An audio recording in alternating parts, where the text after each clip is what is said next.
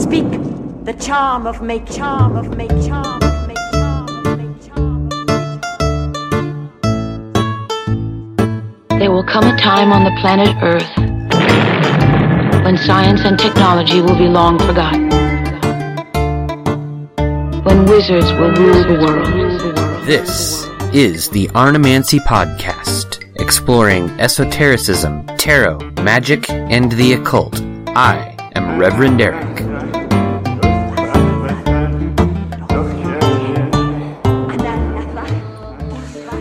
Welcome to the first live podcast recording of the Arnemancy Podcast. Thanks for being here.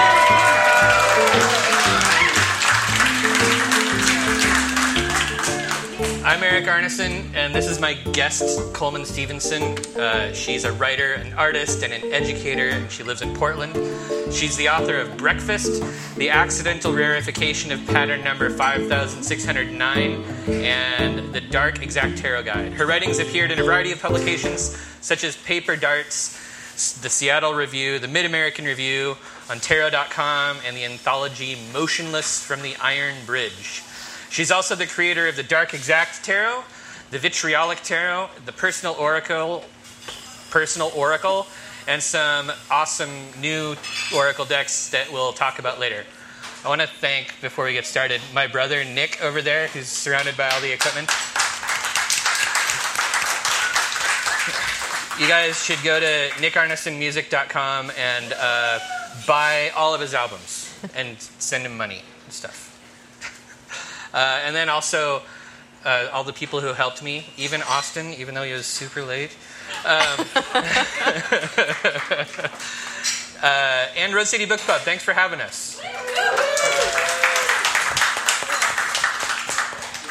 There are programs like flyers. I think they're over by the flowers, and you guys should totally pick one up. And then also there's a clipboard going around with the email list in case you guys want to get notified when this episode is released in the non-real world, the electronic world. All right, that's good. Hi, Coleman. Hi. Thanks for agreeing to do this. Thanks for wanting to have me on. How did you first get started with tarot? Oh, gosh. I've been doing it for about, over 20 years now. Uh-huh. But it was maybe a later start for me than it is for some people. I was interested in things in this realm when I was young, but tarot was always the one that seemed like you needed to be particularly initiated into it, or someone needed to give you a deck, someone needed to teach you how to do it, it needed to be passed down to you in your family, and I didn't have access to anyone who was doing anything related to magic at all. So I would go and just stare at the decks in the esoteric bookshops in my hometown and wish that it was for me, but believe that it wasn't. So it wasn't actually until I came out here to Portland 20 years ago that I finally found someone who corrected my thinking on that. But was this the magical first tarot deck? Well, so the person who informally brought me into the tarot world, she read with the Motherpiece tarot deck. Mm-hmm. Is anybody familiar with that? It's the round deck. Well, now there's multiple round decks, but it's the first one that I know there was. Which is actually great. I'm glad that was the first deck that I learned to read on, because it really informed the way that I deal with reversals. Mm-hmm.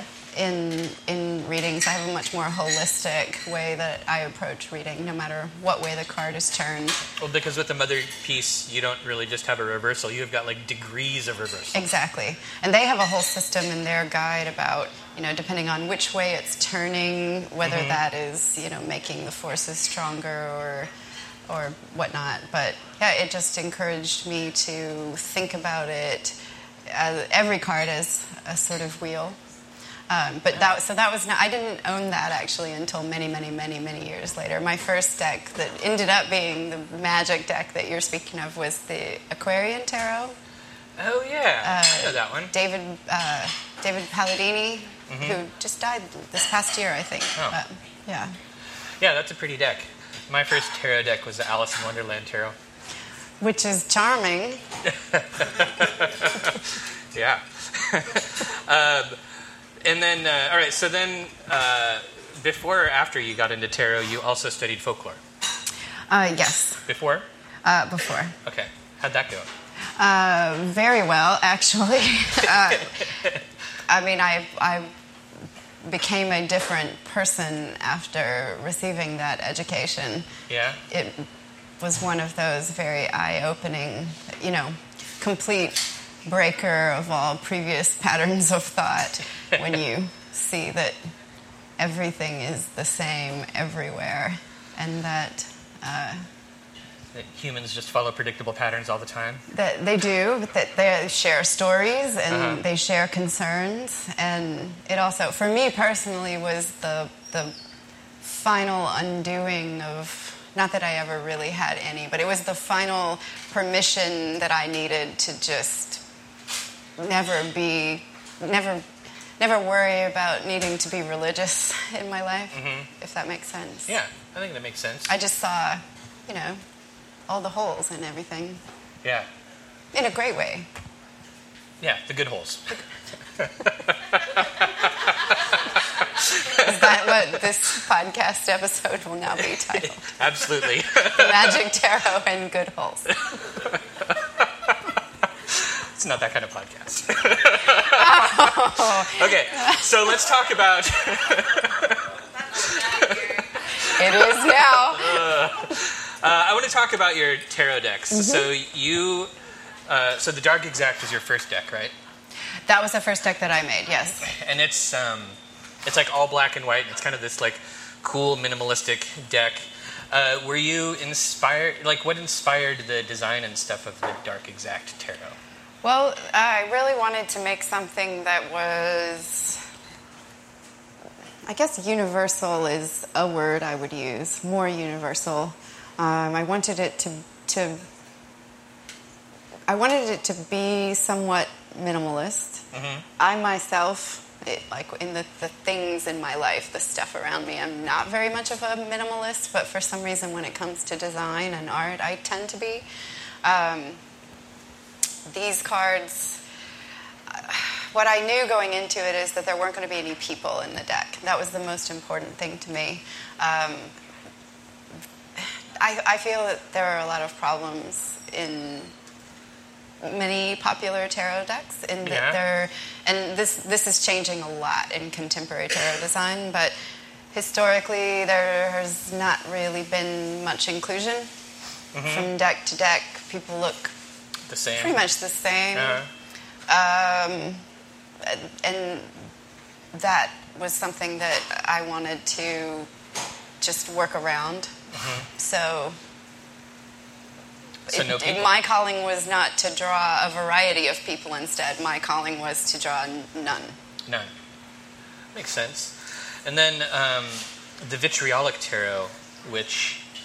Do you have the Vitriolic Tarot? I do. Yeah. That one is newer, right? When did you create this one?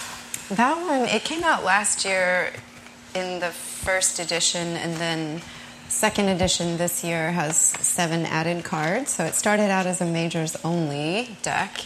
Oh, okay. And because this deck is my attempt to draw some parallels between the Fool's Journey of the Tarot and the alchemical process. I had not really seen what I thought to be a satisfying connection between those two cycles, and I feel that they really do follow the same path. So that is the purpose of this deck. That's why it is majors only. But I did go back in the second edition and add a card for each suit, as well as a card for each of the 3 alchemical principles. Oh, cool. Okay. And so this deck, like the design of it is interesting in that you have like sigils for every card, like that you designed. Yes. Is there a secret behind the sigils? A secret in what sense? I don't know. There's probably always a secret behind the sigil. Guess that's probably right. How did you design the sigils? Well, my sigil practice is text-based. Uh-huh. So, I mean, I do consider myself to be, above all else, a text and image artist. Mm-hmm. That's the best way I can describe how everything that I do comes together in one. And so I always start with word or phrase written out, condensed, taken down to letters, and then formed into a visual from there. So it's pretty, in one sense it's pretty regimented, and in the other sense it's pretty intuitive, if it makes sense that it could be both of those things simultaneously. So I was not attempting to arrive at an image of any particular kind. I wasn't trying to portray anything at all, which is fascinating because if you look at some of these, they really do look like what they are connected to in the card. So, for instance, there's one in particular, the Hierophant. Oh yeah, that's even easy to describe. I'll hold it up. Yeah. Can you guys see this? Probably not. So it's a rectangle. It's been split into quarters and then split again with a it looks like a stretched out, like old astrological chart kind of. Oh, interesting. Yeah. Well, someone recently said to me, "Oh, it looks like a door." It also looks like a door. And how perfect that is, because there's also a key on the card. You know, because there's often keys in Hierophant cards. Yeah. So that's the icon that I used in this to connect to it. So, absolutely so far from my mind in creating this sigil that even in looking at it over and over and over again, I had never seen the door until someone else pointed it out to me. Oh. So there's probably other stuff like that hidden in there. So basically Certainly. The secrets in the sigils are hidden from you.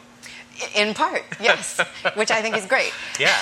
Because it really does confirm, you know, that we always have those questions like, what is intuition? How do we know when we're channeling something? I mean, some people have practices that to get themselves into trance states. But I would prefer to just trust that I always have something that is open to it, and anytime I sit down to work, that it's gonna come in. Right. And so things like this are proof to me that is always happening. That's cool. What's your favorite card out of the Vitriolic Tarot? Like, which one were you the happiest with? That's quite a question. It's kind of like asking like picking someone your favorite to kid? pick your favorite kid. Yes. That's a good one.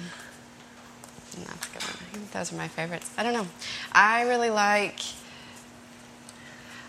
that devil card. This devil card looks like how people draw the Capricorn symbol when they first try. Yeah. Yep. Oh, here.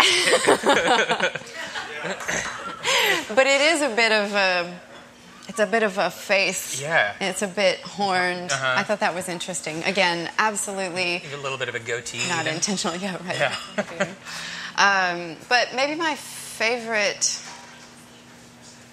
The sun. Yeah, I like that sun card. Yeah. I like the feeling of solidity and optimism that I get from looking at that sigil. Yeah. Yeah, I like that. Yeah. That's a cool deck. Thank you. You sell all these on your website, right? I do. Okay, cool. It's ColemanStevenson.com. Okay, and then you also made the Personal Oracle. Yes. And that's a connected deck to this one, to the Vitriolic Tarot. Oh, in what way? So the Personal Oracle, it came first, and it is drawn in the style of like antique oracle decks, with a very simple style of illustrations, nothing on the card but the one object, line drawing. And with that, I just wanted it to be straight to the point, because the deck does not come with a guide. It comes with a blank book. A blank book. So you need to spend time with each of the images and digest them, and then journal in the book so that you can arrive at your own meanings for the cards in the deck. That's a cool idea. So that's why Personal Oracle, because Yeah. it's personal for everyone has a different guidebook for that deck. Which one of those 3 decks do you personally use the most?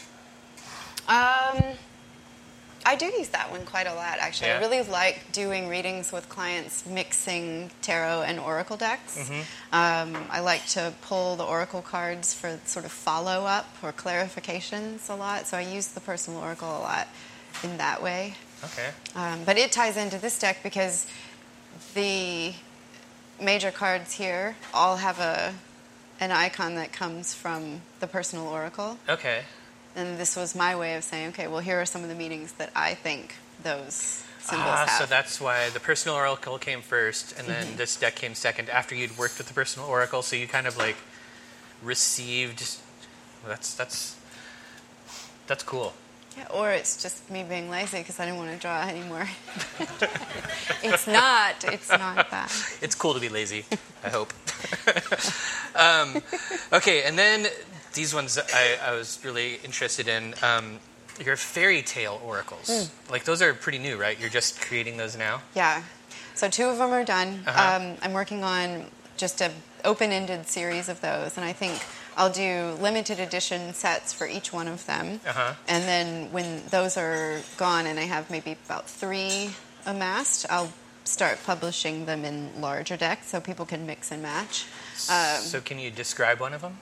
So right now there's one for the story East of the Sun, West of the Moon, which is an old Norwegian tale. If you haven't read it, it's really so lovely. Probably my favorite folktale ever. And then it just came out with the Little Red Riding Hood Oracle as part of a collaboration with the Creeping Museum. They were doing a big project on Angela Carter, and she, of course, has that famous book of retold traditional tales, The Bloody Chamber. Bloody Chamber.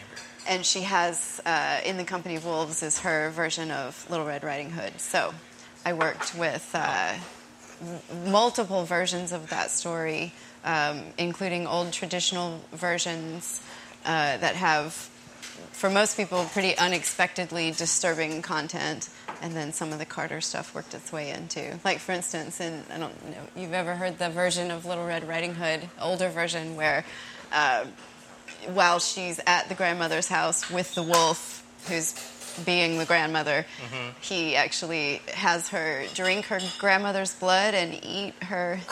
And there's this little cat over in the cabin who's like telling her, like, don't do it. So Little Red Riding Hood cannibalizes her grandmother? Oh. Well, and then does the wolf eat her? Let's see. In that version, trying to remember the ending on that. No, in that one she tricks him all by herself. She tells him that she needs to go to the bathroom, so he ties her to a tree outside, and she unties herself and goes home.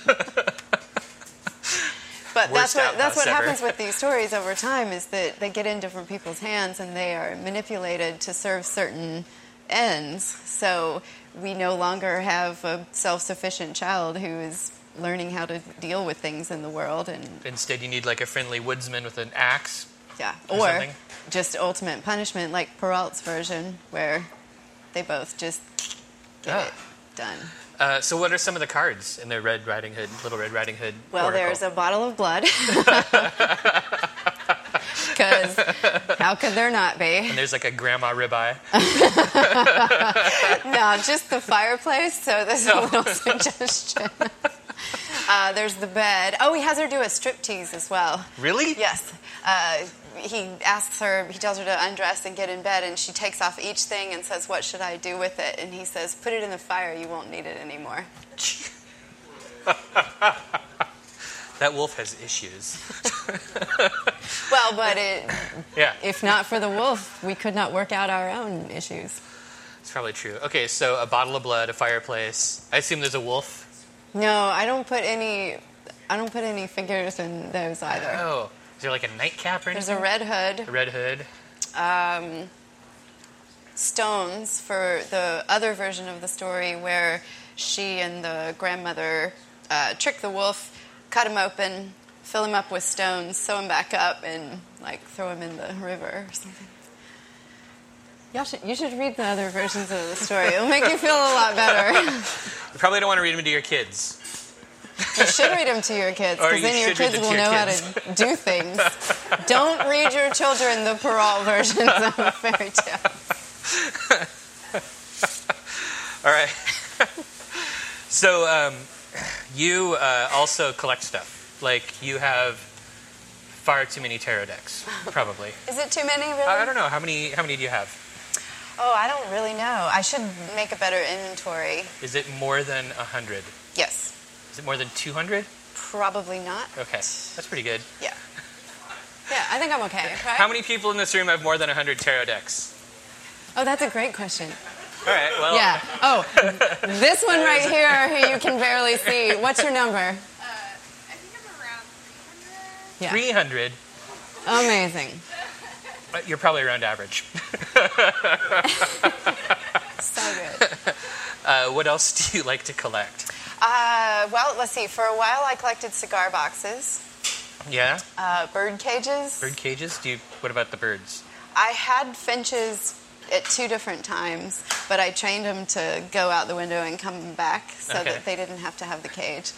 And then a cat ate them. Yeah, boo cats. Ooh.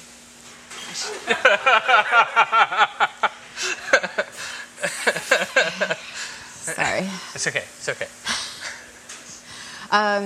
But mostly just objects, little bits of detritus, natural objects I find out. So anything that speaks to me when I'm out and about.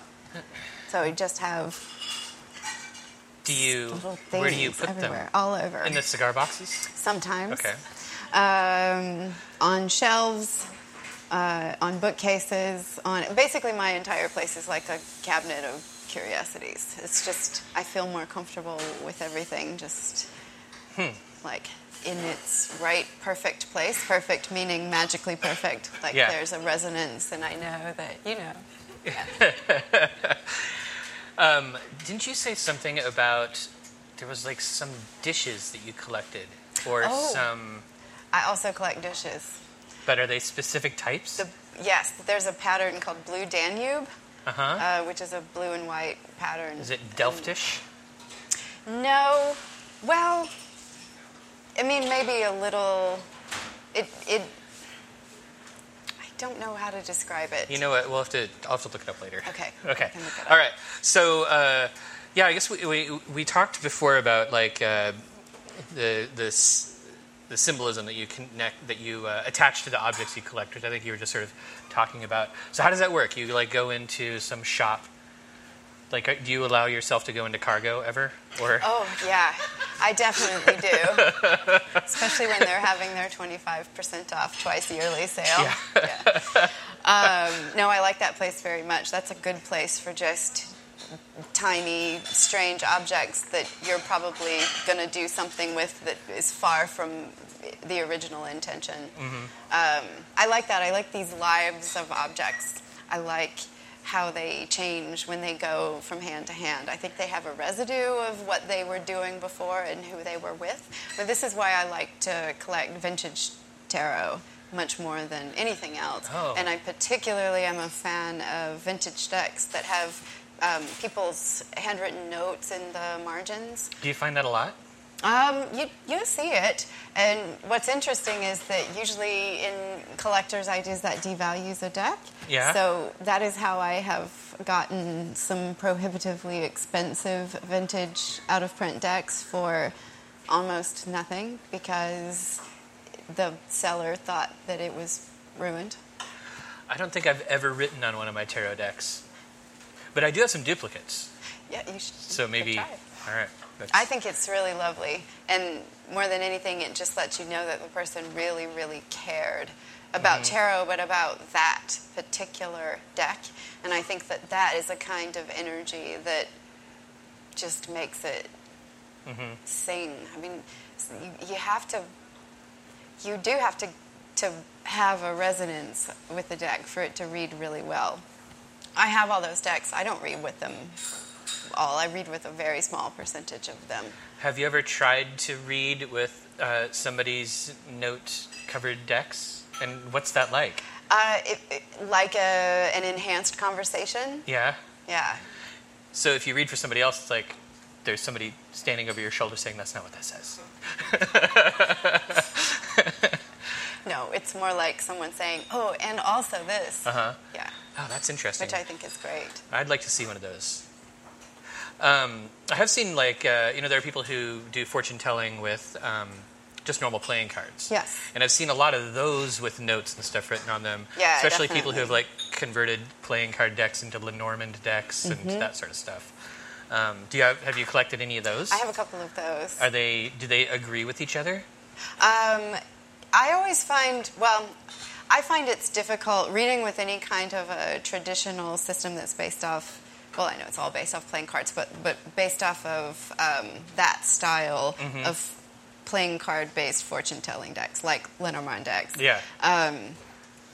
The traditional meanings given to those, I find, don't really correspond well to what the corresponding tarot card would be based Right. on that playing card, if that makes sense. Yeah, no, that makes sense. Okay. I guess what I'm wondering So- is if you had found like two different playing card decks that have were notes both- on them, oh. did those people agree with each other about what the different cards meant, or do they just? That I haven't actually That would be fascinating investigated to see. before. It would be. It absolutely would be. 'Cause I know My that- guess is that they're probably copying it out from like an old Lenormand guide. Oh yeah, that could be. But I don't know. Well, I know that like with tarot, people have so many different ways of interpreting the cards themselves. You know, people read them in such different ways that, like, for instance, my friend Craig over there, the really tall one. Raise your hand, Craig. I've given him tarot readings before, and he, like, argues with me while I'm giving him the reading. He'd be like, no, that's not what that card means. I'm like, Craig, who's giving the reading here? But it's him. He's giving the reading. So, because there are different systems, so like, and you see it in the cards themselves, different decks come from different traditions and that sort of thing. Yeah, definitely. So it'd be interesting to compare the notes on the cards to see how out of whack people get, or in whack, I guess. Or just different. I mean, that's Yeah. why I think anyone who picks one guidebook to learn to read tarot from, and only that one book ever, is making a pretty unfortunate mistake. I would agree with that. Because you just need to know it all. You need to study it all. Why would you limit yourself? Yeah, and also sometimes you don't need to know it all. Like people get so far into tarot stuff sometimes that there's so much attribution to these cards. True. There's, like, for instance, a really common one is the Hebrew letters associated with the major arcana. And people get really worked up about some of those attributions. But you don't have to go back very far before you find that nobody agreed on them at all. True. In fact, even Waite, in some personal correspondence, wrote something about, like, I don't believe this. Oh, those guys, Hebrew letter shit. there was so much infighting with Yeah. all of that. I mean, to the point of reordering the deck and then reordering it again because he was wrong and all that. This is a good segue. Uh-huh. So, in the Dark Exact Tarot, there are two fools. Yes. So you have one fool at the beginning as a 0, and then the other fool at the end as a 22, right? Yeah. Or maybe they don't have numbers. Yeah, they do. It is. Yeah, Yes. I have them right here.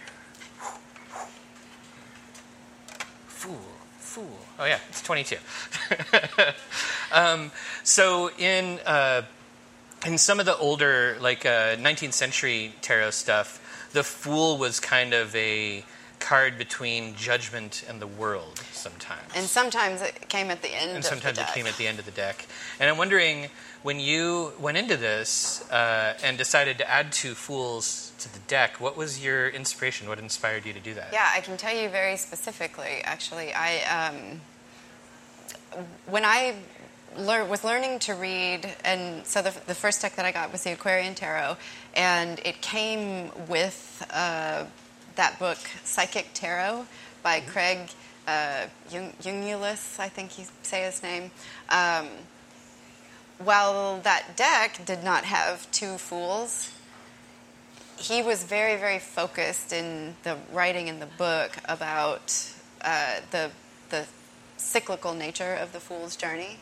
And that's been the most interesting thing to me so far about the tarot, is those cycles embedded within, the stories within, how cards connect one to the next. It pains me when people focus too much on individual cards and can only see them that way. It works best when you see it as a system that you're moving through, I think. And so the fact that there was this potential for the Fool to be at the beginning and at the end, and as I call it here, he called it the Fool Alpha and Omega. So when I was designing the deck, I had always read that way. I had always considered whenever the Fool came up that it could be either. But it always tortured me each time. You know, you have to rely so heavily on context to know in that moment. Are we talking about the Fool at the start of the journey, or is this the Fool who has already learned things and is sharing that knowledge with other people and preparing to go again through the cycle? So I thought, well, let's not make people have to figure that out. Let's just separate it and have two cards.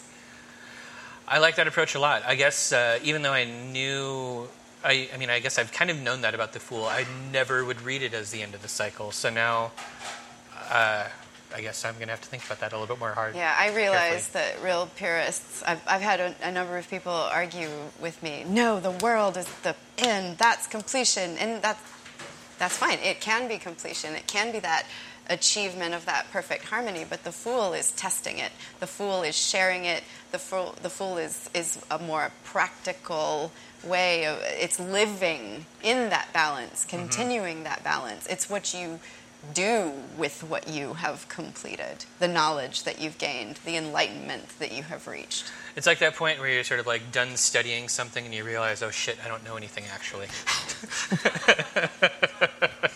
Yeah. That's all wrapped up in it. Yes, yeah, absolutely. I like it. And so the imagery on the cards, you know, we talked earlier about how they're very minimalistic cards. You can kind of see here, this is the Alpha Fool, and it's a sprout. And then the Omega Fool is like a full-on, maybe a sunflower. Is that a sunflower? Yeah, and it's a sunflower. That's a sunflower seedling. So it's kind of cool. You get the whole sunflower, which, you know, is just about to pop all its seeds out and die anyhow. Exactly. And then you have to start again. So then I had a couple other cards that I really liked that I wanted to ask you about. First, the High Priestess. When I first gave a reading for somebody with your deck, I pulled the High Priestess card and they looked at it and they said, "What is that lady doing?" And I'm like, "What lady?" What lady? She saw a lady. Wow, that's amazing. But, what was the lady doing? I don't know. Maybe just seems that maybe that's like her hair or something. But it's a flower. Is it the sunflower?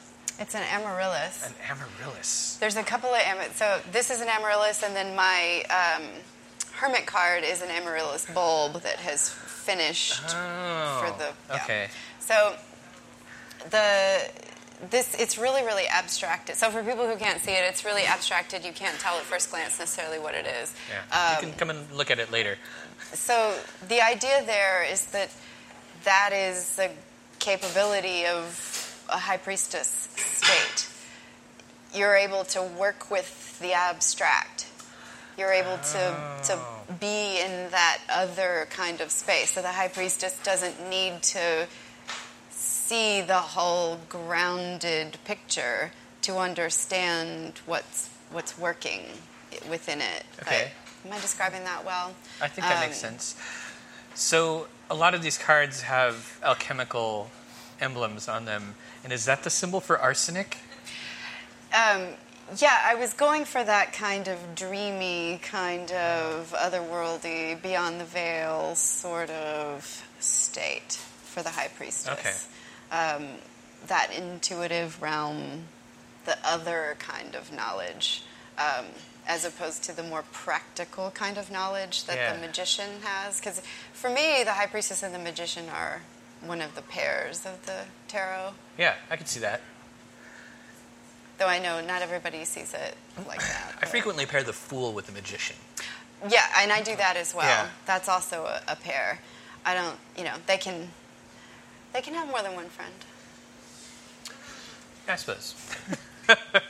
Okay, and then let's see. I can't remember why I wanted to talk to you about the Temperance card. I'm sure I wrote a note. Oh yeah, I was just wondering if this was the same flower, but it's not. It's not, but it's a trout lily. Okay. So, not completely different in flower shape and leaf shape from an amaryllis. Okay. Certainly not. I feel a little unprepared for this conversation because I don't know very much about flowers.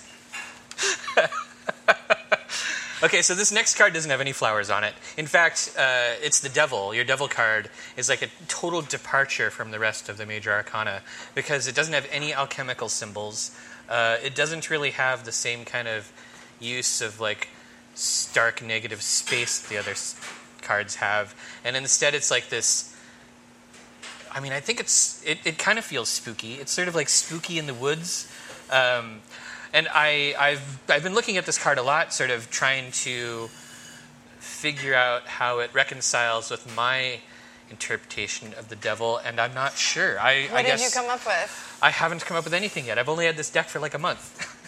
Can we ask some other people? Yeah, so if you guys can see this card, it's like white trees in the foreground and then a black background.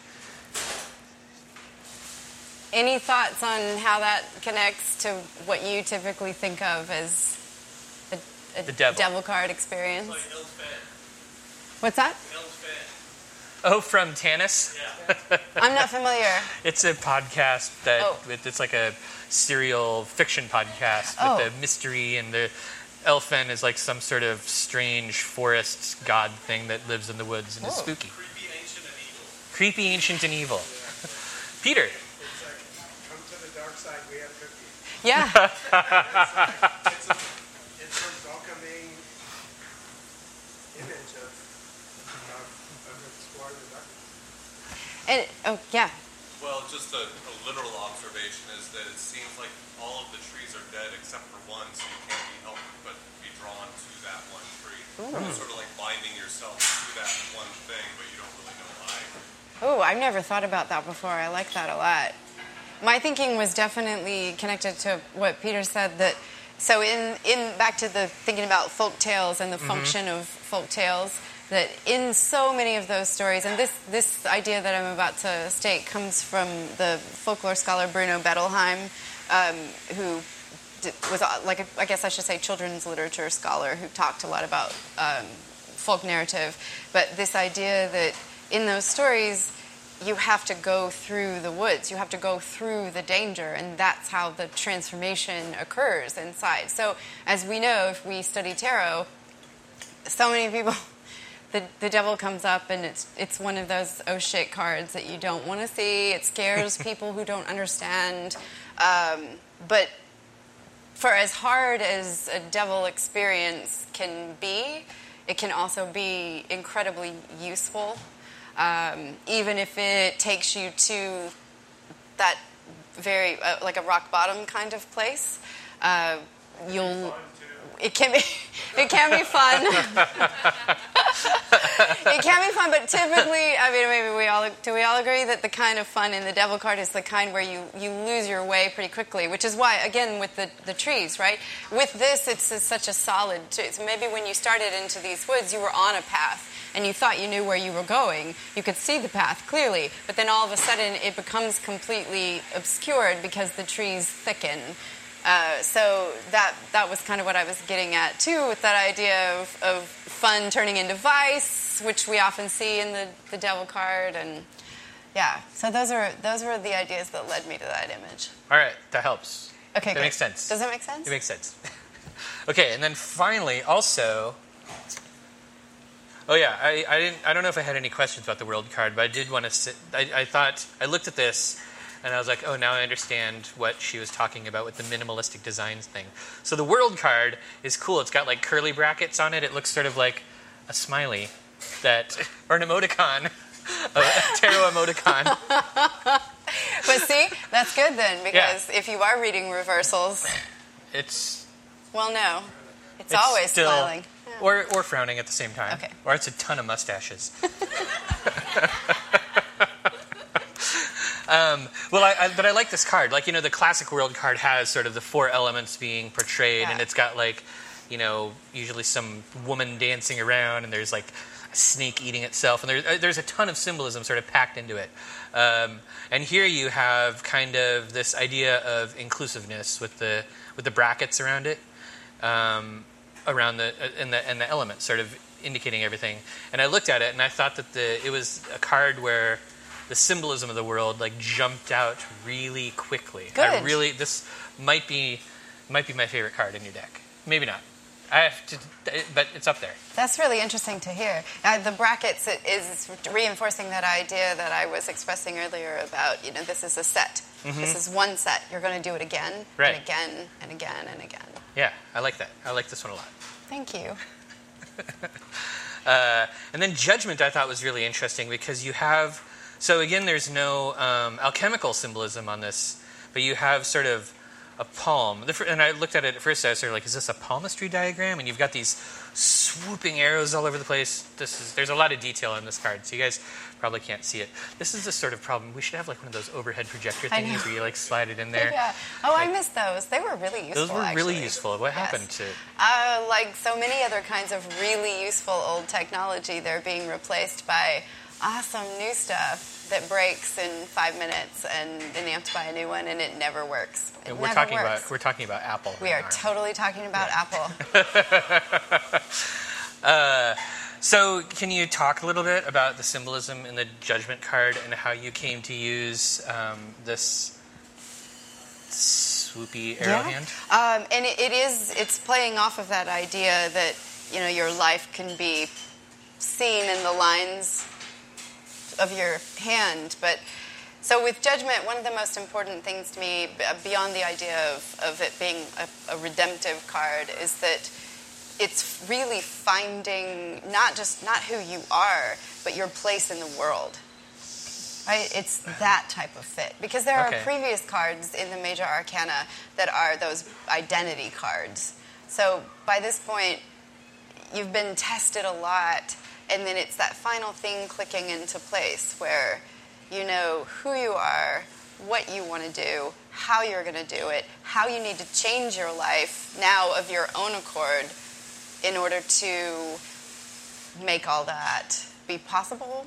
So the idea of all those lines connecting out, that's that idea of joining you out into the rest of what is going on. All right. I think I get that. It does make me wonder. I mean, this leads me to a new question now. So the process of making a deck like this, like you have... you've rethought a lot of the classic images, so I think, like in cards like the Judgment and the Devil, where you have like all new sort of symbolism for the card. And I'm just sort of wondering, like, what was the process of designing the major arcana? Like, did you do each card one at a time? Did you like write down notes in a book for years before you decided to do it? Like, how did that come about? So many things. I mean, there are illustrations I pulled from that had been part of previous projects. That when I was putting this together, I realized, like, oh, that's what that was supposed to be all along. I could not redraw it better, whatever. This has to be part of this card. I think I drew the aces first, oddly enough. Oh. And then the other things, they just kind of happened. I really cannot explain it. It was fairly fast, and it was really, in many ways, it felt like it was out of my control. Wow. I was doing it, and it was all coming through me, but it was a very channeled experience. Interesting. It was like a lot of my work. It was intellectualized after the fact, but a lot of these I just kind of let them appear. I just knew. It has to be this, and I didn't know why, but I didn't question it. That's important to me. You cannot question. If you have an impulse for an art piece, you can't question it. You can question it later, but don't question it in the moment. Just do it in the moment. I think that's very important for artists. That's got to be important because, I mean, especially if, like, you're making controversial art or art that really, really, goes away, there's a total word for this. Not departs. Departs from, like, what people would expect. Like, you have to kind of not question yourself in the moment, right? It's got to be, you just do it, and then afterwards you're like, what have I done? You mean controversial in that it deviates from, like, the current trends or expectations of... Mm-hmm. Yeah. Okay, so then what kind of beetle is that on the Emperor card? That's a stag beetle. I like that card too. Well, you obviously like it a lot. You put it on the cover of it. How long did it take you to design this deck? I really don't know. I mean, just a matter of months. Really? Because I feel like all the work had already happened over years. Huh. Everything I needed to study, everything I needed to experience, everything I needed to try and fail at, everything that I needed to know about tarot, that had already happened. Mm-hmm. I didn't have to do any of that. It was all just sitting right there, ready to be on the cards. That's amazing. How long ago did you make this deck? This one is, is it 4 years old now? Huh. I don't remember. But not too 2015? long ago. Yeah. All right. I think that's right. Well, that's amazing. I like this deck. I've been reading with it a lot over the past month or so since I got it, and it's eerie. It's accurate. It's weird. Sometimes people tell me it is brutal. Sometimes it's brutal. But I don't know. I feel like they're just reacting to the fact that it's black. It's just very stark. It's heavy. It is what heavy I mean and stark. to say. It is a very visually stark deck. heavy deck. It is a very, I don't want that to be misconstrued in any way. It's a very severe looking set of cards, I think. And so maybe that's part of why people feel it's no nonsense. I'd like to think that it's more than that. I'd like to think that my intention got into it so heavy. And I'm a pretty I'm kind of no nonsense. All right. I don't like laziness. I don't like people messing around. I don't like people not doing their homework. I don't like people not reading. I don't like people not finishing The Handmaid's Tale. I don't like people...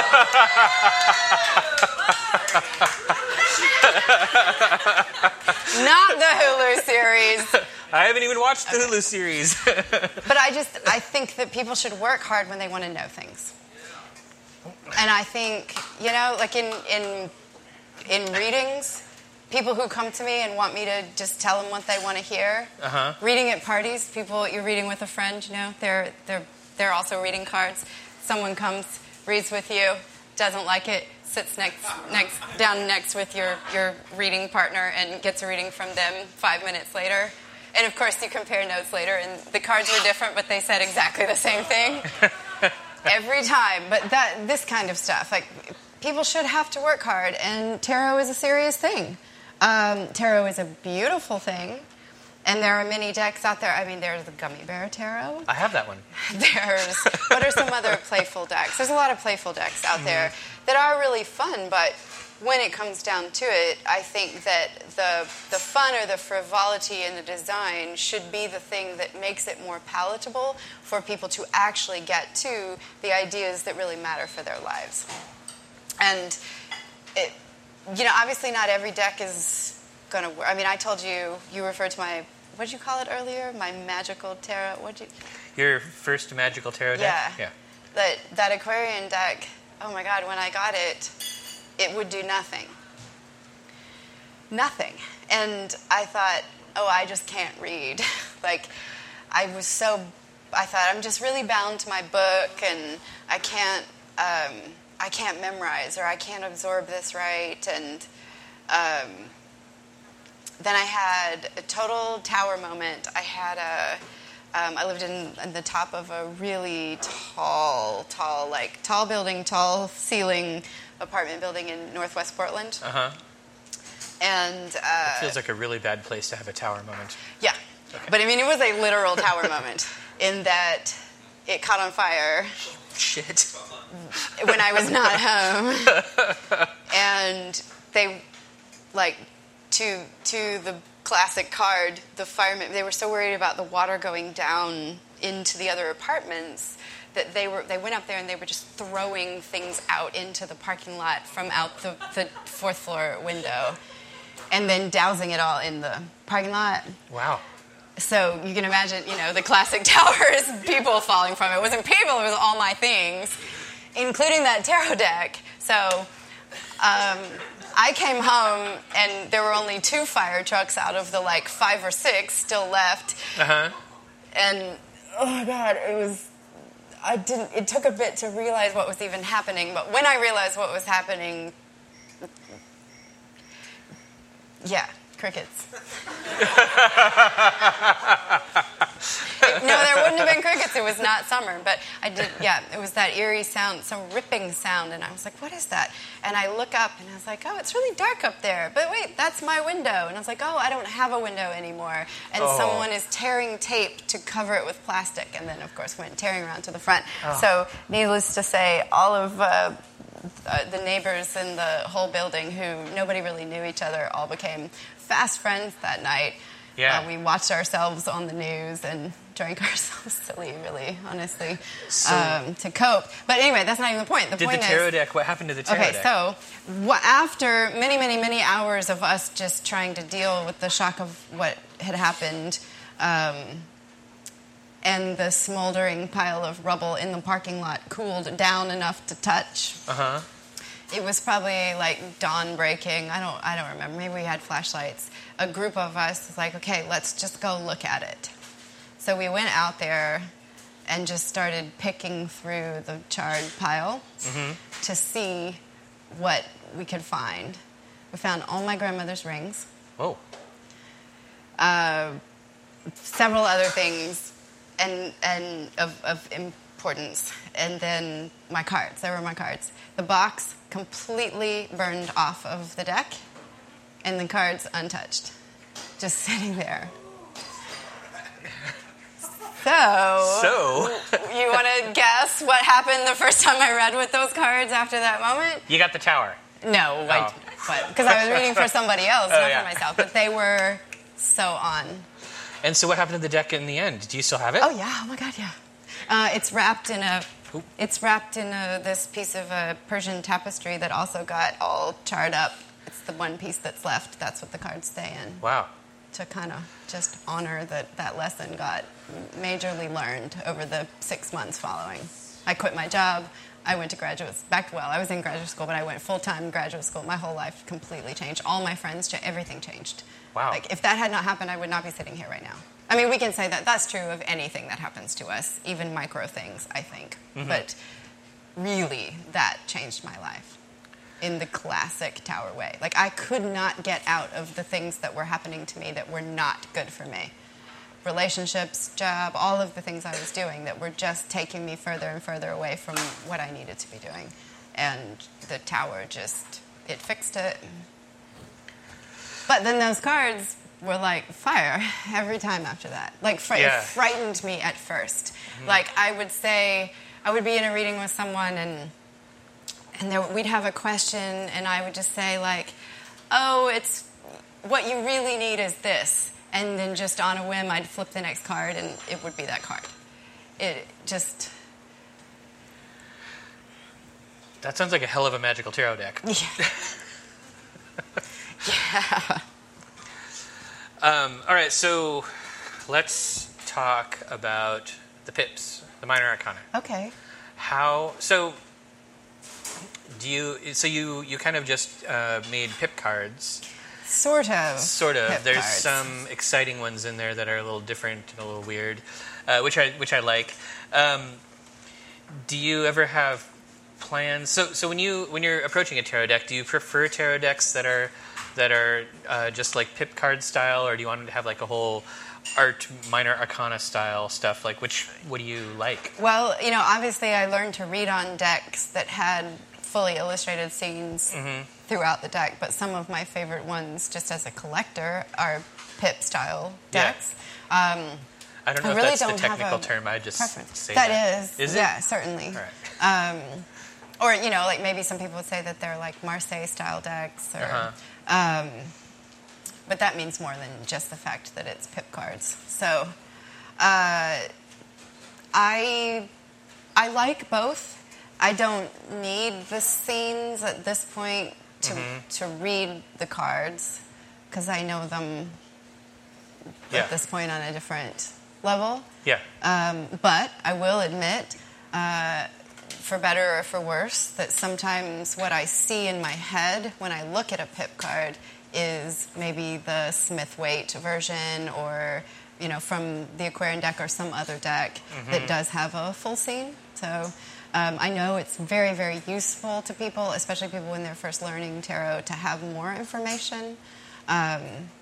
So that's why mine is a hybrid. So I don't know if you noticed, but you could look at like a Smith-Waite or the Aquarian Tarot scenes, and some of my cards are those scenes, just with every extraneous. Maybe it's not extraneous. Yeah, for this style, it's Well, just taken out. So it's not Pip in the classic sense, in that it's not just a symmetrical, even placement of the suit symbol across the field of the card.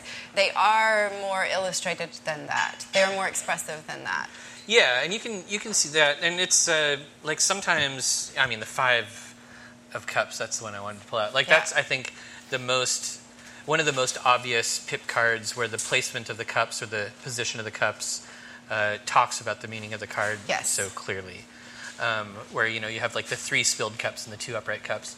And I've seen that in a lot of Pip decks, and I think that's kind of cool. That's sort of a neat nod to the Rider-Waite symbolism. Yeah, that's okay. I like that. So would you ever do a fully illustrated deck? Or? Oh, yeah, quite possibly. Again, there are not going to be any people in it. That's cool. Objects, well, I mean, How about we were cats? talking about, hey, actually, I need to tell you, there are plenty of cat tarot decks out there. I know. And most of them are wearing clothes. Are there ever enough? So, like, it's covered. Oh, bad. It's okay, we can fix that in post. But yeah, sure, I would. I just, I don't know, it's like we were saying before about collecting things and objects. Objects are just really important to me. And I think that they just communicate so clearly. Obviously, each of us is going to have a specific association with whatever common object it is. But it just feels more accessible to me. I don't know. I think if I'm going to draw another deck, and honestly, I think I'm in the process of drawing another actual tarot at the moment. But I think it's going to be way, way abstract. Oh yeah, I saw you posted a picture of something just recently. Yeah. Was it a judgment card? It was a world card. A world card. For a tarot show that actually, my friend Greg, who's here, is also in the show in Fort Collins? Fort Collins, Colorado.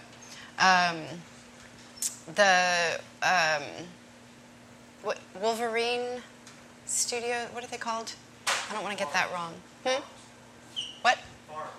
Wolverine Farms. Wolverine Farms. It's a letterpress printmaking studio. Oh, okay. They have a gallery, and they're doing a tarot show in October, and we got some work accepted for that. So that's the piece that I made for that, and it just made me realize that the direction that my fine art work has taken in the last couple of years, I think I need to pull it into a deck.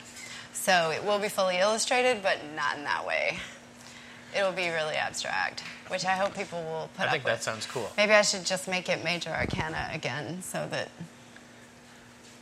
Just do 2 of each major arcana.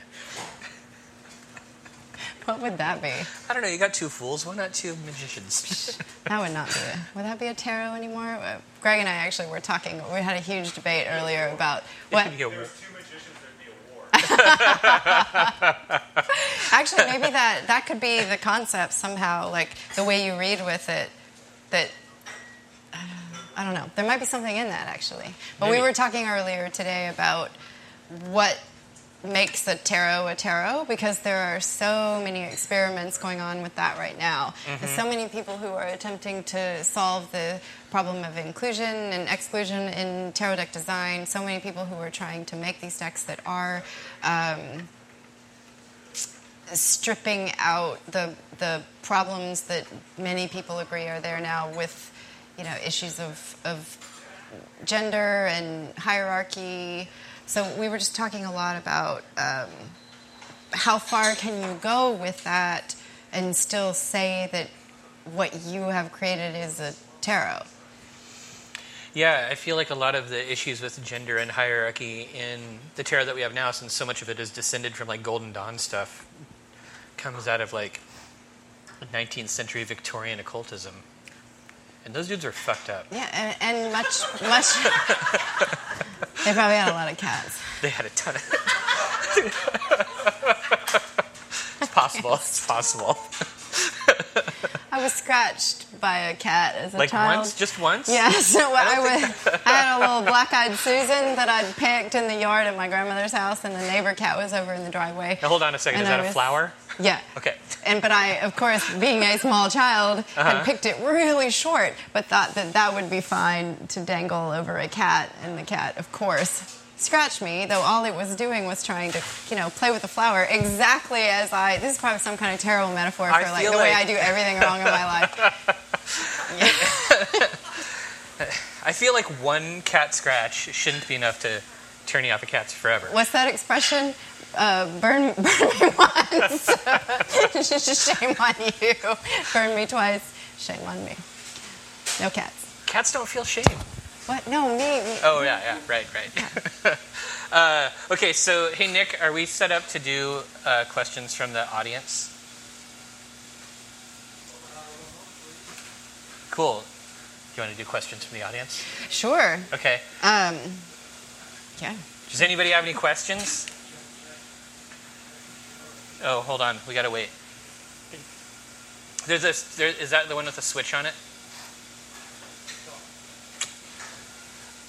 If the question is, what's your favorite type of cat? Check, I've got an answer to that. Yeah, you can answer. Yes, it is set. Okay. All right. You have a question? I don't know. It will. Where? Right here. Your vitriolic tarot came with scents. So is that what is that about? Yeah, sure. So did I lose? No, it's still there. Okay. I'm not used to having one of these on.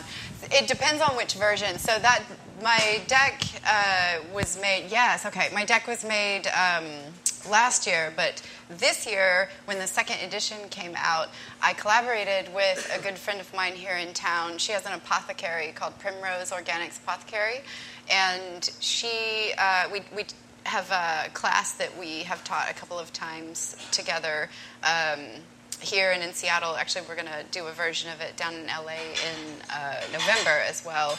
But she made oils that are devised based on planetary correspondences to go along with the stages, the alchemical stages that are outlined in my deck. So you have the box set, which is a special edition that has both the cards and the oils. Is there an intent on how that is used? It talks about it a little bit in the booklet. Totally open to people using it in their ritual practices however they like.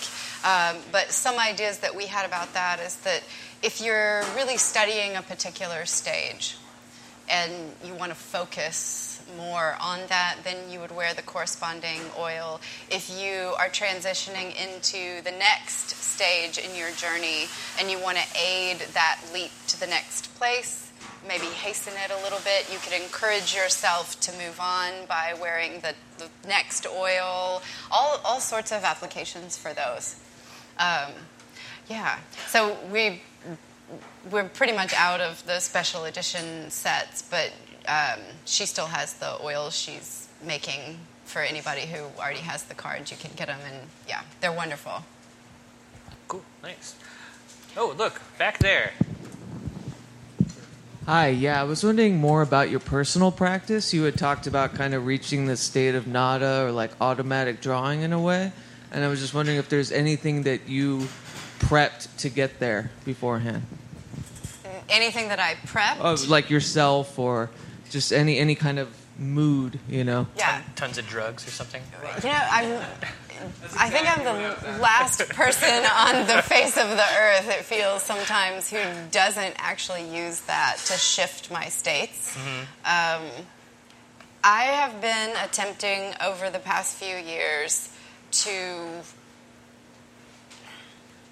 I don't know how to put it. I have a hard time... Words mean a lot to me, and so I have a hard time labeling anything too specifically. Anytime I use a word, I'm like, oh, but that's going to be misconstrued. So even when I say channeling, I have a hard time with these words. But for lack of a better one, trying to always keep some kind of channel open.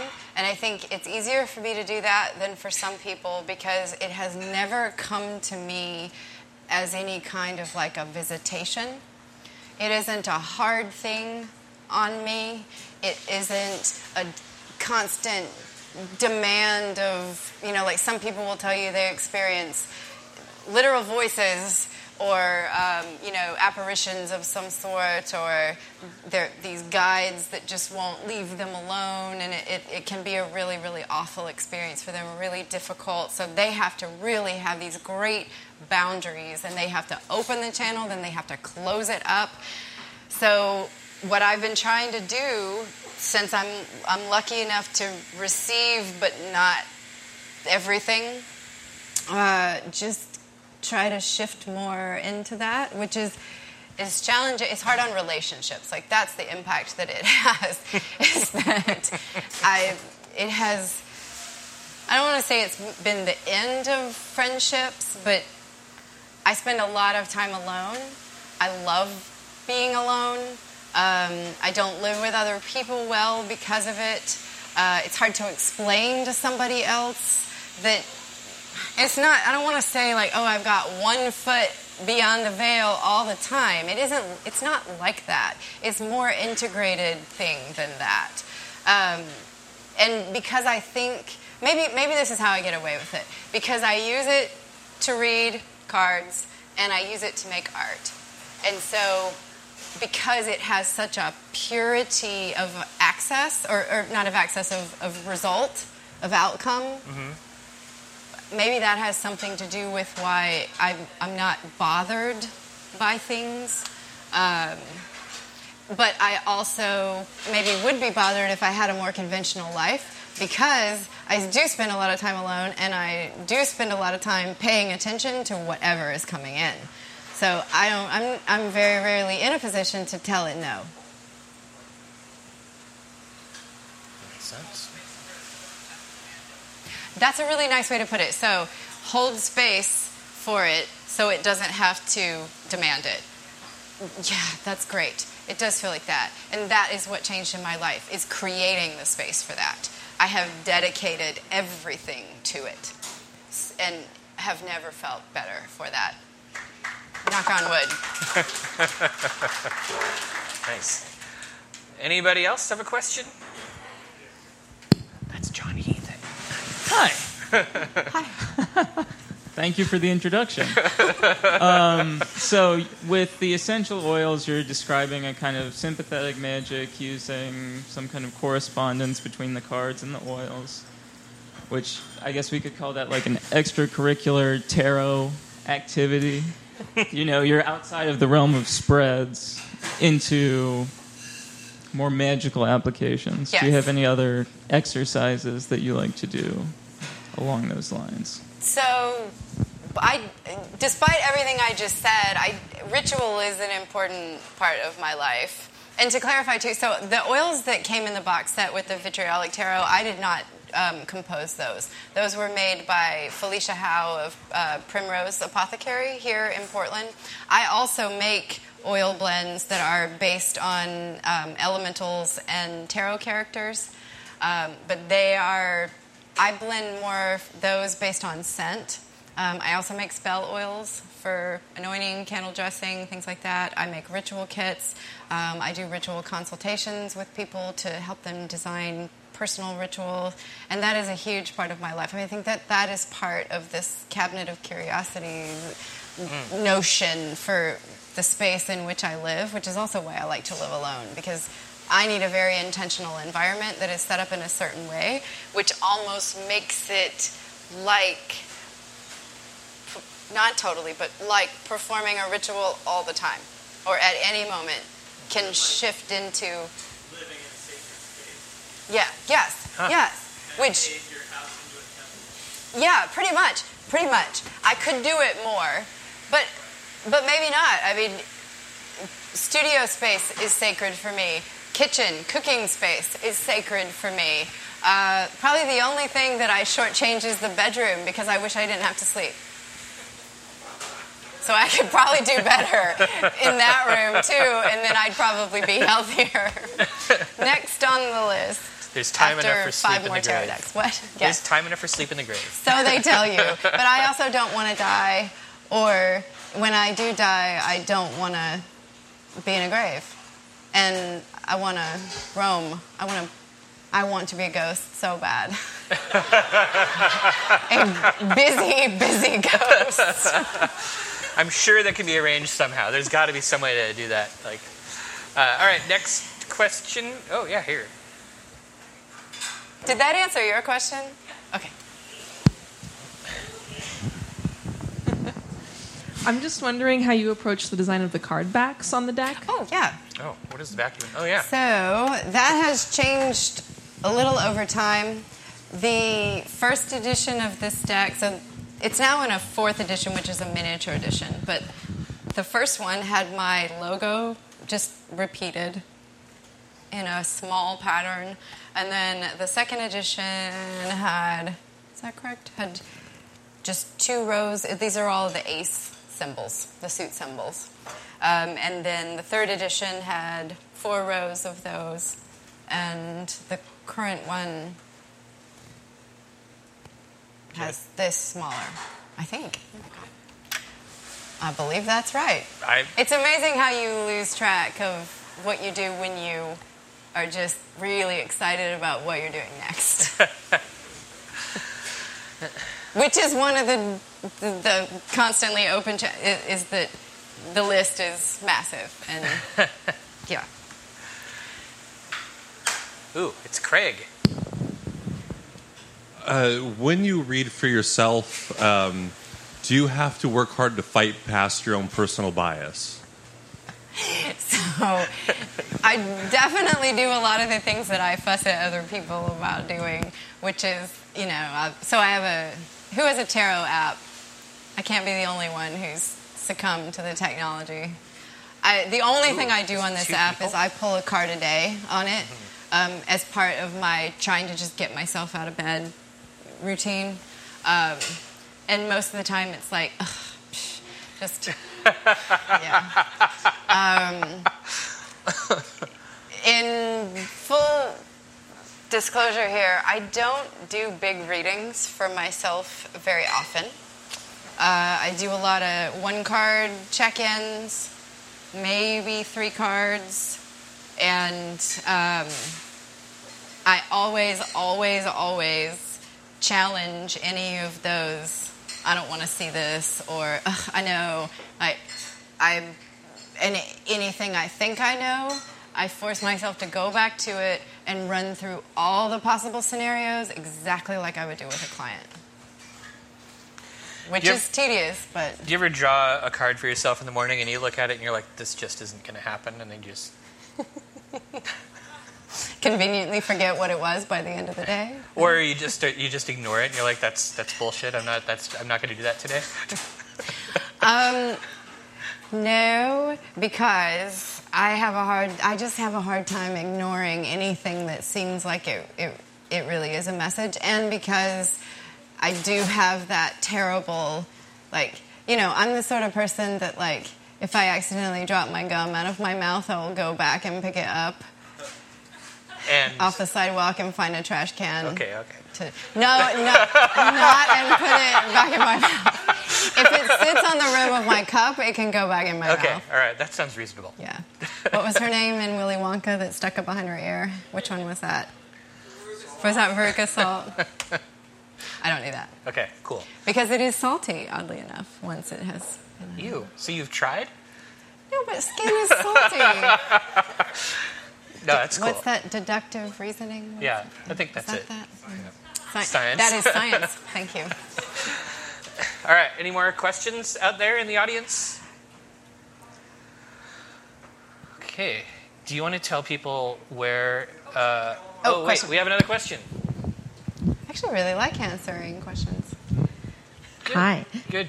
So I know nothing about tarot, but I noticed that your deck is black and white. And I was wondering if that was, I'm sure it was conscientious choice, but sort of like the reasoning behind that. And then if there are colors that speak to you, what they would be. Yeah. Oh, I like that question so much because color is coming into my work now in a major way.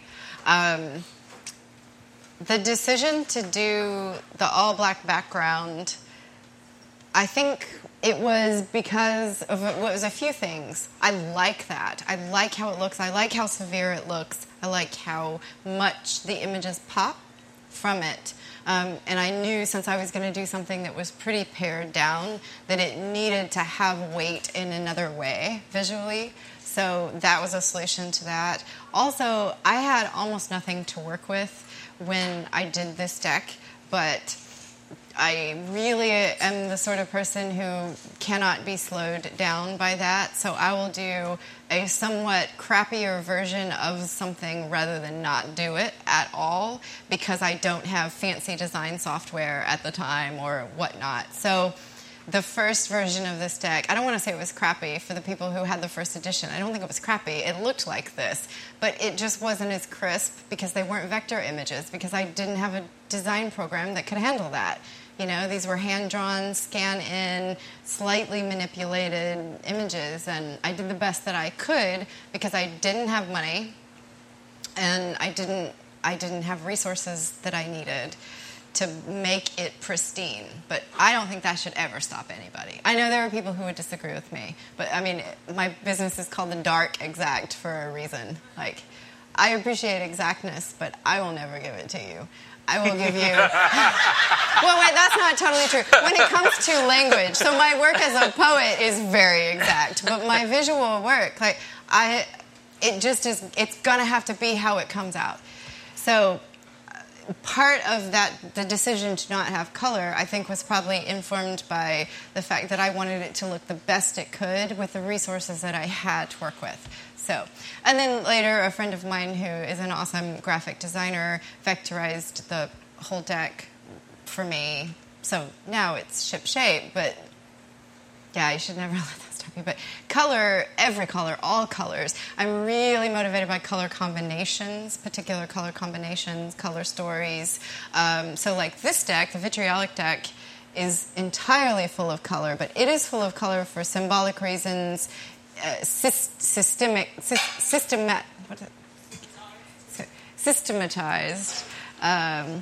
color symbolism in that classically there are certain designations of color to the alchemical stages, and those appear in this. And then the sigil colors are colored based on just common associations with certain colors and ideas, feelings. But in my visual art practice, like fine art practice, everything has moved from black work into all kinds of color. And I'm really, really motivated by how colors interact, the sort of mood that achieves or the tension that achieves, the vibration that comes from certain colors being set together. Love it. Love it. Thanks for asking that. Real simply, what do you see as the future of divination technology, or cards specifically, or other tools? Well, I think that's an interesting question. I can answer that directly in one sense beyond just using a tarot app on my phone. I've done some freelance work for tarot.com. I don't know if you're familiar with that website. I've done articles for them in the past, but more recently, I've actually written the content, designed the spreads, and written the content for a couple of readings that you can do on their website. So it's like taking that idea of the tarot app to this whole other level. Like, you can do full spreads, and it seemed to me, I'll speak from personal experience, it seemed to me when I first encountered that there is no way that could be real. There is no way that could work. And then when they contacted me about working on something for them, I realized that I should probably get over some of this aversion that I have to technology as a tool for things that I know in more tangible realms. Because working with it, testing things out, the readings were amazing. And I guess what I'm trying to say is that it's some kind of a collaboration that has to happen. I think that people have to still always be involved. Someone has to write that content. That has to come from a real place. A computer can pull that for you.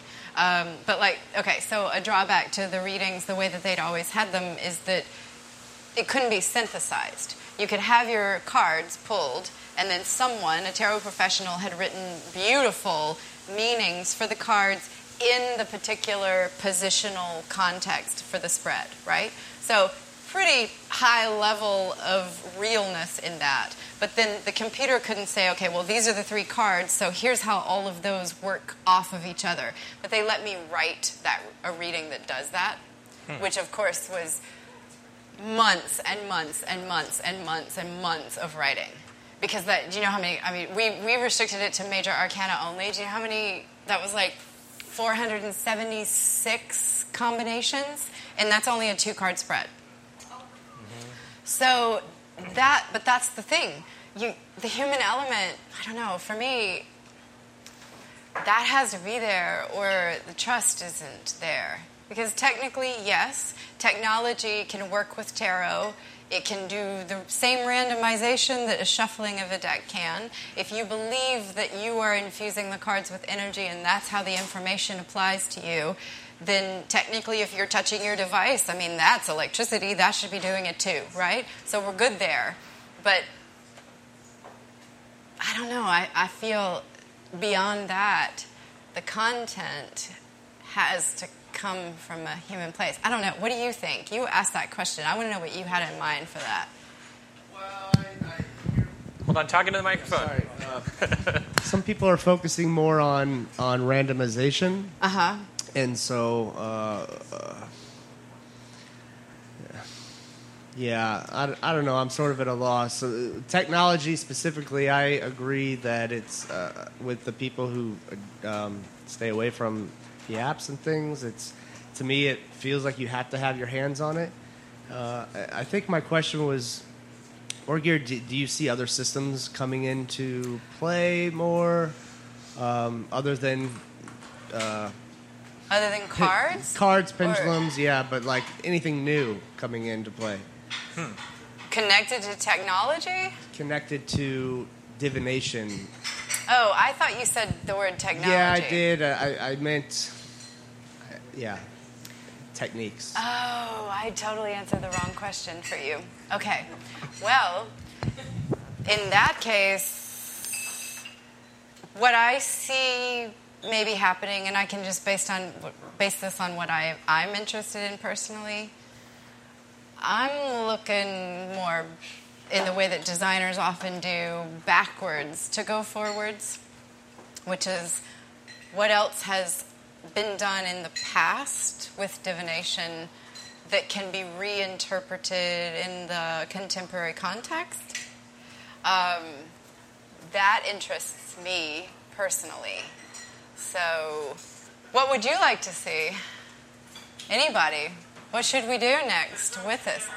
Disruption generator.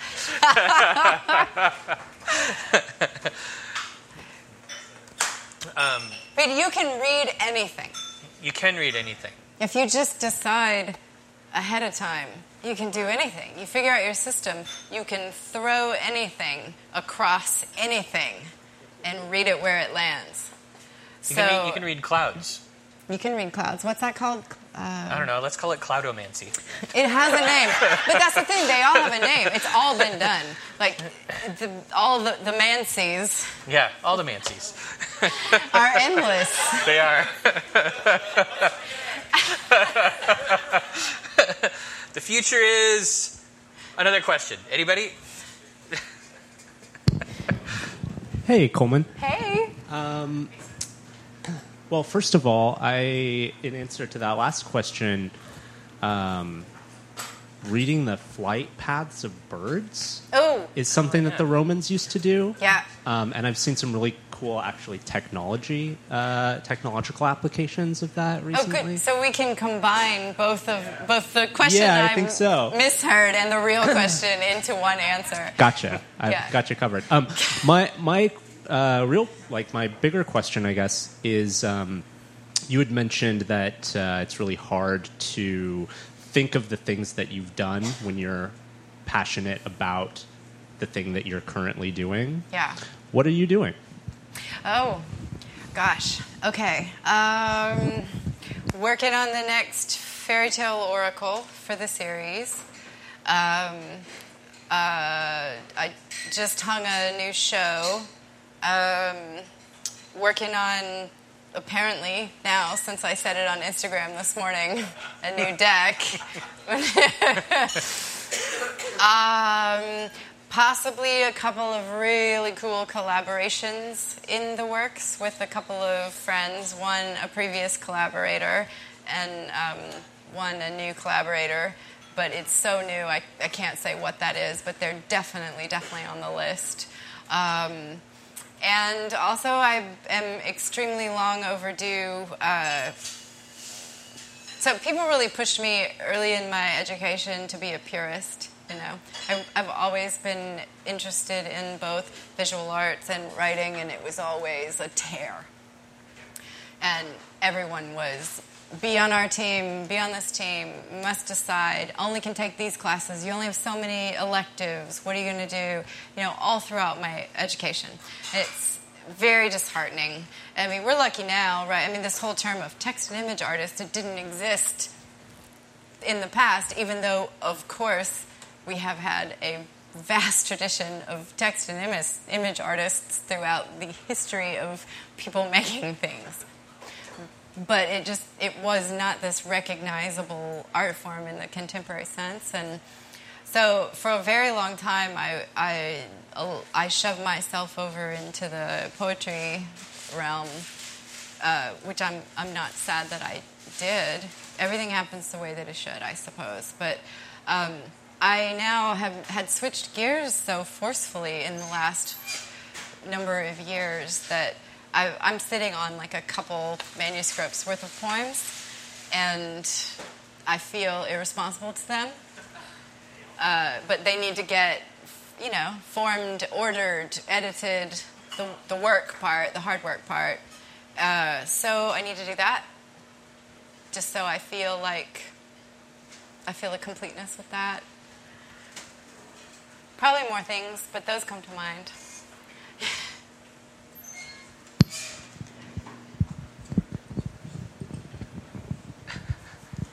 Springboarding off of that question, how do you not let those next things distract you from what you're doing now? Well, I'm a good multitasker, so I'm never only working on one thing at a time, which I know is not a solution for everybody. I know that's not realistic. So I certainly would not suggest that to someone who doesn't work well that way. I am a firm believer in, at the very least, do a little something for the thing that's next so that it's appeased, and then it lets you finish what else you started. And then also the great thing about that is that you never have one of those dips. So, the most defeating, horrible is the drought after finishing a creative project.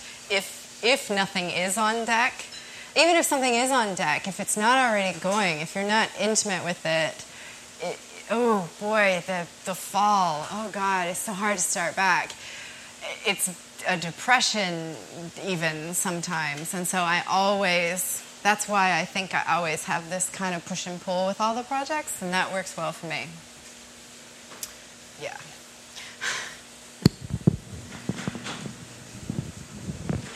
Hello. So listening to you talk about how you deal with your future projects and how you deal with kind of what's on deck right now, it made me really wonder what a day in your life looks like. Oh, so different than it used to, and thank goodness. I am really either lucky enough or foolish enough to not work a job anymore. I still teach, but I just don't teach full-time at an institution anymore. And so, I have class maybe once or twice a week at the most, and I have teaching situation now where I don't have to grade papers or critique anybody's work, so it's great. So I have that little bit of stability. I think more in terms of weeks than days, because things are often I don't know what day it is, which is great and also challenging. Because I have to keep a good calendar, but so that gives you an idea. Like I don't really know. My days are fairly flexible. I try to have something in them where I take care of myself, like go to the gym, but that doesn't always happen because I care more about the ideas and the making of things than I do about other types of maintenance. Many days consist of not leaving my home. That's becoming more and more a thing for me. You should get cats. You should get cats. I had cats. They died. Oh, it's okay. It was a while ago. Too soon. I know. Sorry about that. That's all right. You did not know. It's okay. It's okay. It's okay. I'm cool now. I leave the apartment sometimes. I do too. Well, maybe I will walk to the grocery store, or maybe I won't eat. Like those are the things. Yeah. And I will say, unfortunately, because I do this kind of unregimented kind of work, because I am very self-motivated, so I can work all day long and not spin wheels fairly easily. I do spend some time beating myself up for things, and I wish I would not do that so much. I've been working on that a little bit. So all the things I don't do, like go to the gym or get groceries, like those kind of things, spend time with people who I'm supposed to be spending time with, I sit there and think, I should have done that, I should have done that, I should have done that. And then maybe I'll get up and run in place for half an hour and then get back to work. But I watch a lot of things in the background. It keeps me company. It helps me sustain an all-day work session. I think this is actually, back to your question, like one of the reasons why it works for me to do this is because I work on multiple things within a day. Like rarely am I sitting there doing one project all day long. I'm going to get a lot of different things progressed. So that tends to be the case. Yes? Hopefully I won't get lost in a multi-part question, but so I'm kind of a brain science nerd, and I'm guessing that maybe, to what extent in your education did you encounter, like, how do human organisms and sensory experience, the science of that, how much of that is in there somewhere? Because you talked about your process being relatively intuitive. Are you thoughtfully aware of being thoughtful about colors, how people respond to them, and what you're creating, or does it just all get thrown into the more kind of immediate process that you described? So usually, to that last part, usually it is that I have an impulse to something that I then examine. So I test it to make sure it's right. Ooh, I shouldn't use that word because, if there really is a something that is telling me things, I don't want to make it upset by using a word like I'm testing it. That is not what I mean. It's a layering. So it's the impulse or the channeled information, whatever it is, just coming to me, like what I think I know needs to be. So I make a lot of notes first, and then it's the intellectual process of saying, okay, well, does that make sense? Why does that make sense? What's happening here that is going to make that work? I do a lot of, like with colors especially, I do a lot of color tests to see how they're working, to see what the correct position is. So like, for instance, that world card that I posted this morning for the art show that's coming up, that was from a dream. I dreamed that image, at least in part. There's these 4 colored spheres, and I didn't dream it as the world card, but when I woke up, I recorded those colors in the places that they were, and then realized probably later that day, the next day, oh, that's the world card, and that's for that show. But I used the colors that were in the dream, but they were not in the same position as they were in the dream. So there's flexibility in it that's based on my training, which started very early. I was going to art classes as a elementary school child outside of school, like community education classes for drawing and stuff, because of having a deeper interest than what was available in school, like doing like blind contour drawing as a I don't know what year old, 7-year-old, I don't know, young. Does that?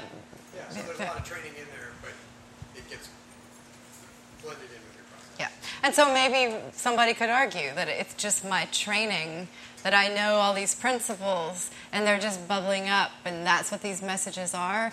But I swear that is not what it feels like. It feels very often like it's from somewhere else, because it takes a while to explain it to myself. Do you have any theories on where that comes from? I'm not a religious person. You probably gathered that early.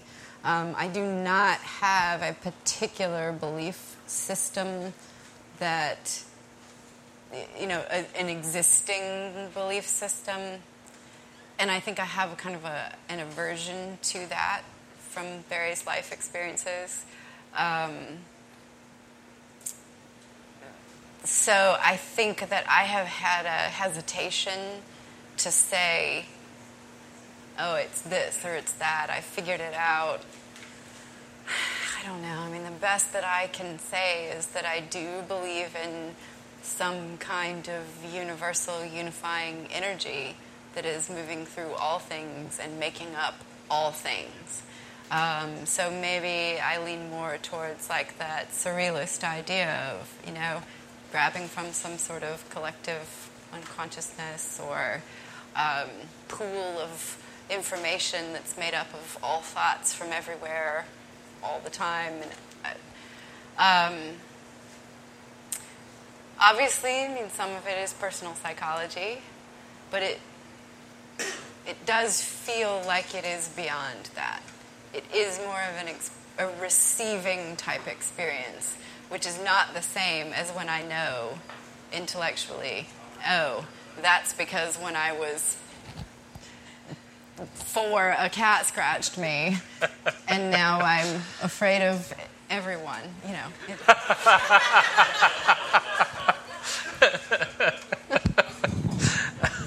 What do you think? What powers tarot? What do you? She doesn't have the microphone. Oh, sorry. I mean, thanks, Nick. Pressure. Thank you. I have very specific beliefs that are specific to my experience and like the nature of infinity and repetition and contrast, and like it's a much longer explanation. But I also think that interpretation has to be highly personal because it's informed by experience, which is inherently unique. And that inherent uniqueness is part of the purpose of being. I think what's implied in what you're saying, and what I feel is true too, is that there needs to be a certain amount of adaptability within that, which I think is part of why I can't get down with any kind of organized religion and never have been able to be, because change is just so much a part of life. And I know that one of the things that religions of the world have contributed that is very helpful is recognition of patterns in things. I appreciate that very much and can learn from that a lot. But I don't do good with fixed systems. Do you think your hesitation to define it is useful in remaining open to it, or having a more pure reception of whatever is coming to you? I definitely think so, because whatever it is that's coming in doesn't have to be any particular thing. It doesn't have to be associated with any particular thing. It doesn't have to connect to any kind of system. And I find connection all the time. You know, that's how every visual arts series that I make doesn't start out as a series. It develops itself as such, because ideas are clearly connected. But only within that set. So what you reference alchemy a lot. What drew you to the structure of alchemy? I think because I saw the tarot in it, and I knew the tarot first, it was the Fool's Journey to me. It was just so familiar. And it was very familiar. So my first book of poems is really heavily rooted in alchemical progressions. And a lot of that comes from that fire experience that I had with my apartment. And that's what brought me into, the calcination, right? And what comes from destruction. So pretty personal, I guess. Same as what you're saying. It all connects because of what we actually experience. Which, that's good. I would rather that, right? That draw me to a system than someone telling me, just because I was raised in a certain family in a certain place, that's what I have to believe. I'd rather find it. But even then, I don't want to have to stay. All right, let's do one more question, and then we'll... I'm curious, first, what year did the tower thing happen in? That was... I know, it's weird. I always think of it in terms of 9/11, because it was just a little bit before that, because I have a hard time with time. Yeah. And I have to visualize myself in a space in order to know when it was. And I can see myself in that building in the apartment I lived in afterwards when 9/11 happened. So it was sometime between, it must have been 2000, 99, 2000, I think. Because it's interesting because there's like a correlation between the first thing that came to my mind was Fight Club, and when the apartment he explodes his own apartment. Chuck Palahniuk is from Portland. I thought go down that rabbit hole a little bit. I've never been in a physical fight. I almost was once. Speaking of Fight Club. But it being in an existential crisis more. Oh yeah. We could probably set. What year did that film come out? I think about the same time. Yeah. Oh, man, that makes me feel old. Let's not talk about that. Okay. Okay, can you tell people where they can find you on the internet? Oh, sure. Let's see. I do have ColemanStevenson.com, which is just kind of a catch-all website that talks about all the different things that I do in my career. Mm-hmm. And there's a page on there for The Dark Exact. And that has events and workshops and things like that are coming up listed on it too. Instagram is the best way because I just always am posting whatever is happening on Instagram, which is just at Dark Exact. I have an Etsy shop as well that can be linked to from all of those things. And then you do have some events coming up, right? Like you've got the thing in Colorado and... Yeah, so that art show in Colorado in October. And then a thing in LA? Yeah, so Felicia and I are teaching a version of our distillation class, which is working with the vitriolic tarot, and we're going to do she's going to actually walk people through, do some guided meditations with the oils, which I think will be really interesting. Normally she sets up the still, and we distill hydrosol during the class, which is fascinating, but then, taking all that equipment down to LA is going to be a little... I don't know what happened on the airplane. Yeah.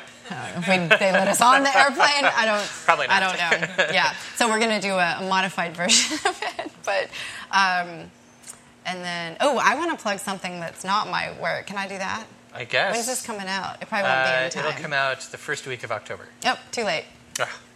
Never mind. You can tell these people, though. Oh, yeah, I can tell these people. Right. Y'all are real. Okay.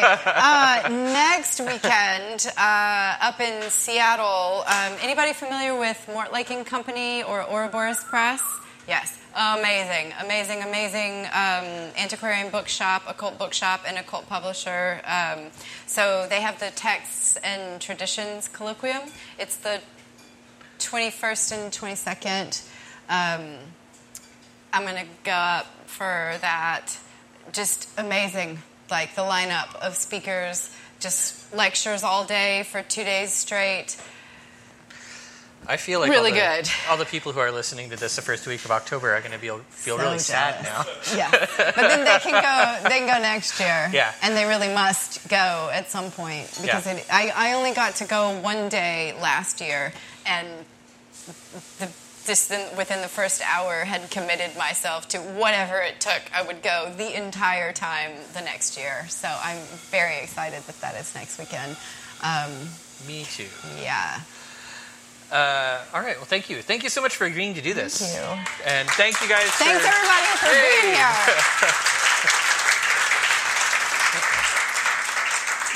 Live tapings are frightening. Thank you for listening to the Arnemancy Podcast. You can find me online at arnemancy.com, where you can schedule a tarot reading or peruse the Arnemancy blog. You can subscribe to this podcast on iTunes, Stitcher, Spotify, or your favorite podcatcher. If you like this podcast, support it for just $1 a month through Patreon at patreon.com/Arnemancy.